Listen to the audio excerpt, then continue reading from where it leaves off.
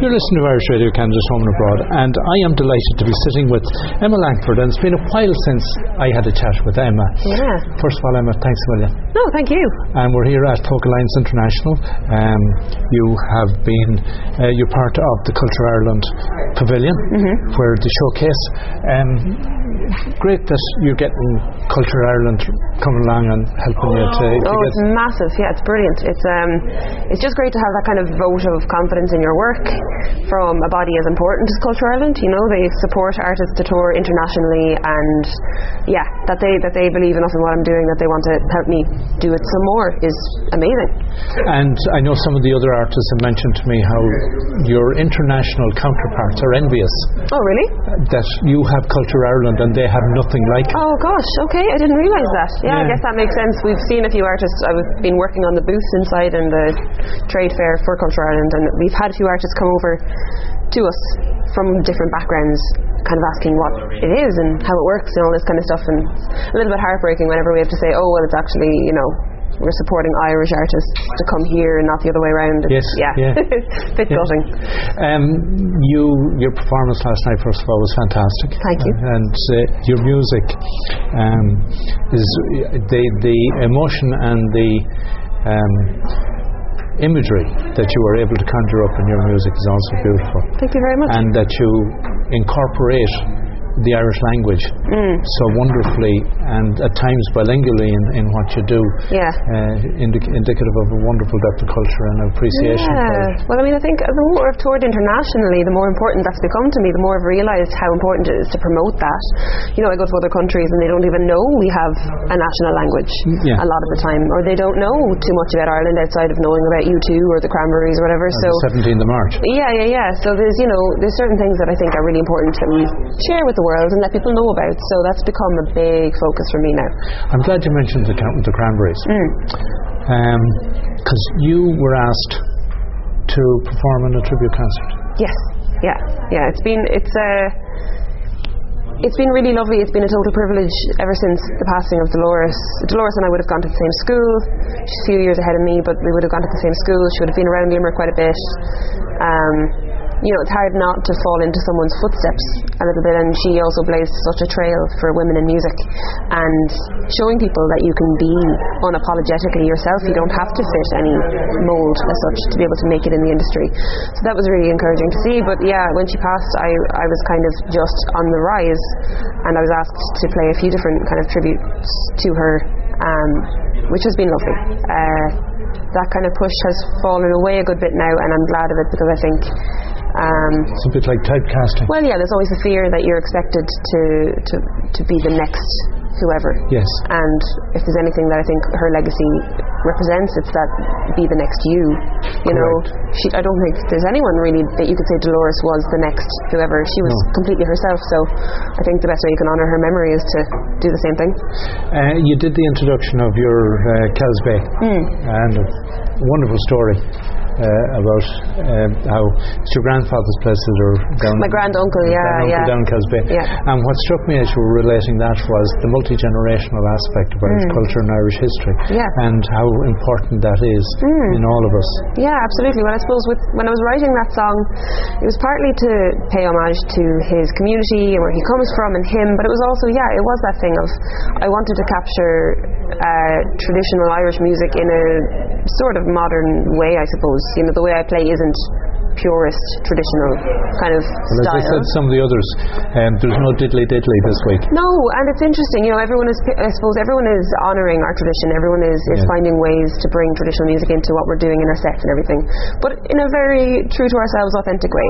And I think it's so impressive, you know, I mean, trad music for me, it looks like jazz or classical or metal music. The skill that goes into playing it is outstanding, but I think the real joy for me is in seeing how people translate their understanding of traditional into the modern and the personal, and that's where we keep tradition alive, is when we bring it into our own lives and reform it, I suppose, in a way. So yeah, it's seeing the other acts and how they've done that has been really lovely, and it makes me feel like I have a home, I do belong, you know, I have a place in this kind of cultural world. So that's been great. You also, in one of your introductions, you said that you wrote one of your songs after 3 weeks of sleeplessness. Yes. While you're studying for your master's. What were you studying for? I was studying an MA in community music. I was doing my thesis on, which one was it? I had to do 2 or 3 different kind of small theses as part of this master's. I think this one I was doing was around why music. Yeah. So why do we gravitate toward music? Why is music therapy a thing? Why is community music important? So I was studying that, getting into like our evolutionary draw to music as a species, and also how we as individuals grew up understanding melody before ever understanding language. So I was really stuck into that, and I was exhausted, mentally exhausted. You know, when you're so tired you can't sleep. So I was waking up in dreams. I was having dreams where I'd wake up inside the dream and then fall into another dream, and it was just this endless trap. And I never realised how cathartic and therapeutic playing music was for me until, I never realised, I never think about it until those moments where I'll play something or I'll have a musical moment and I'll feel at ease where I haven't in forever.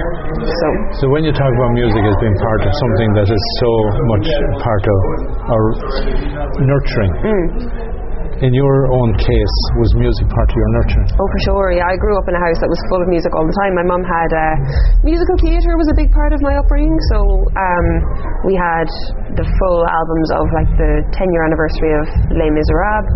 We had Phantom of the Opera, we had Godspell, then we had like ABBA Gold, Garth Brooks, Enya, like really eclectic mix.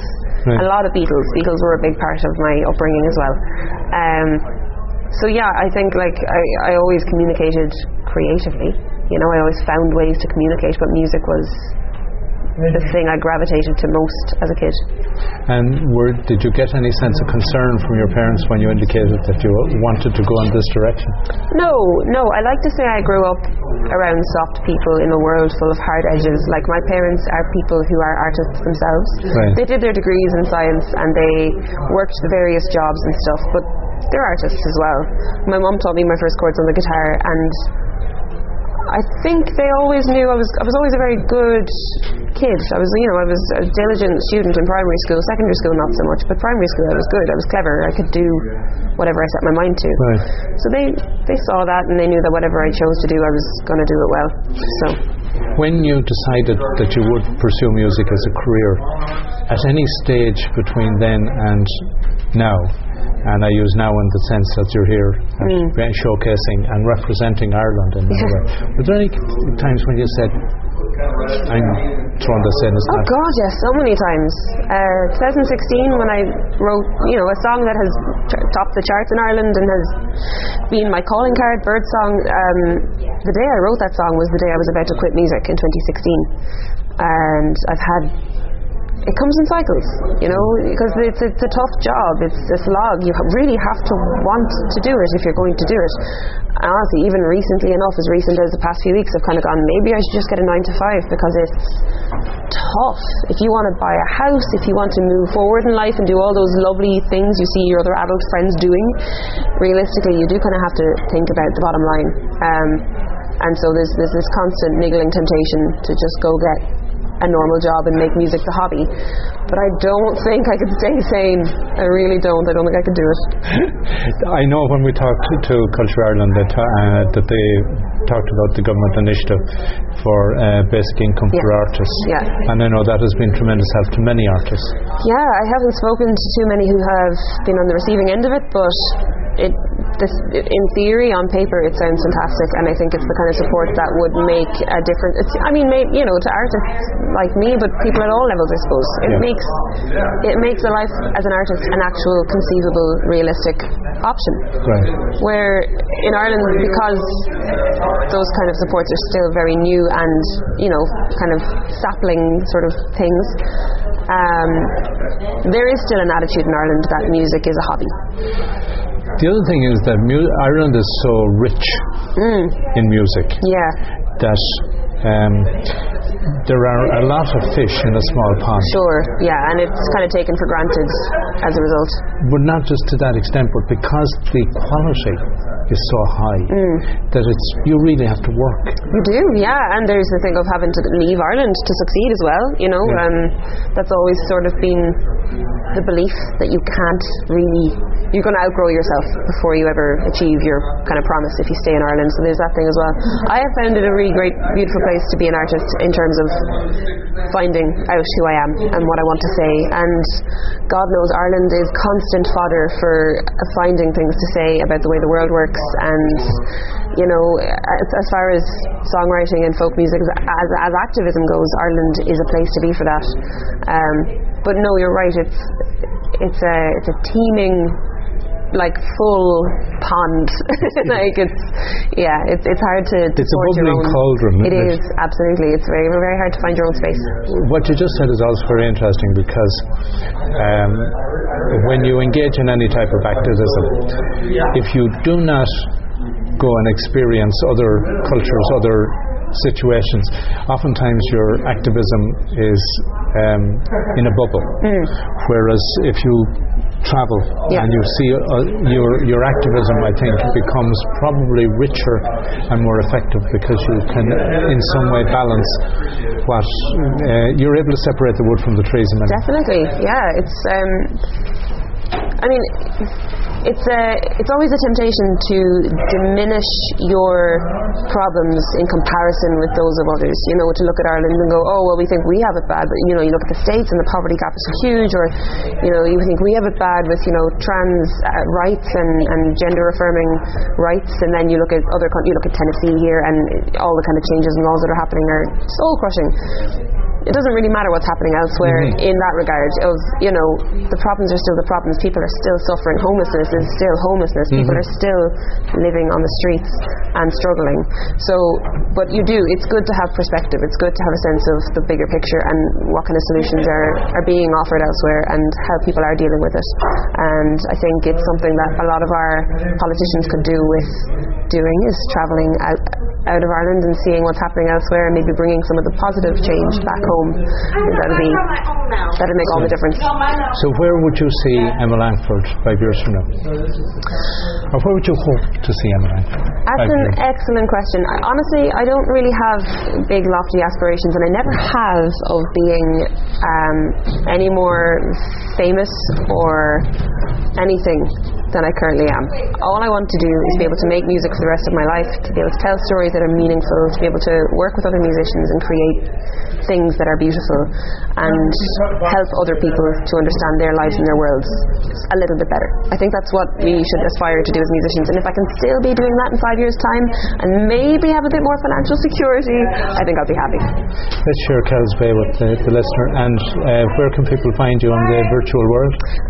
So if folks want to go to my website, that's probably the easiest thing. So it's www.emmalangfordmusic.com, and that links out to all my socials, all my music, all of that stuff. And I just released a new single as well, so they'll find links to that there. Emma, it's been a pleasure. Likewise, thank you. Thank you.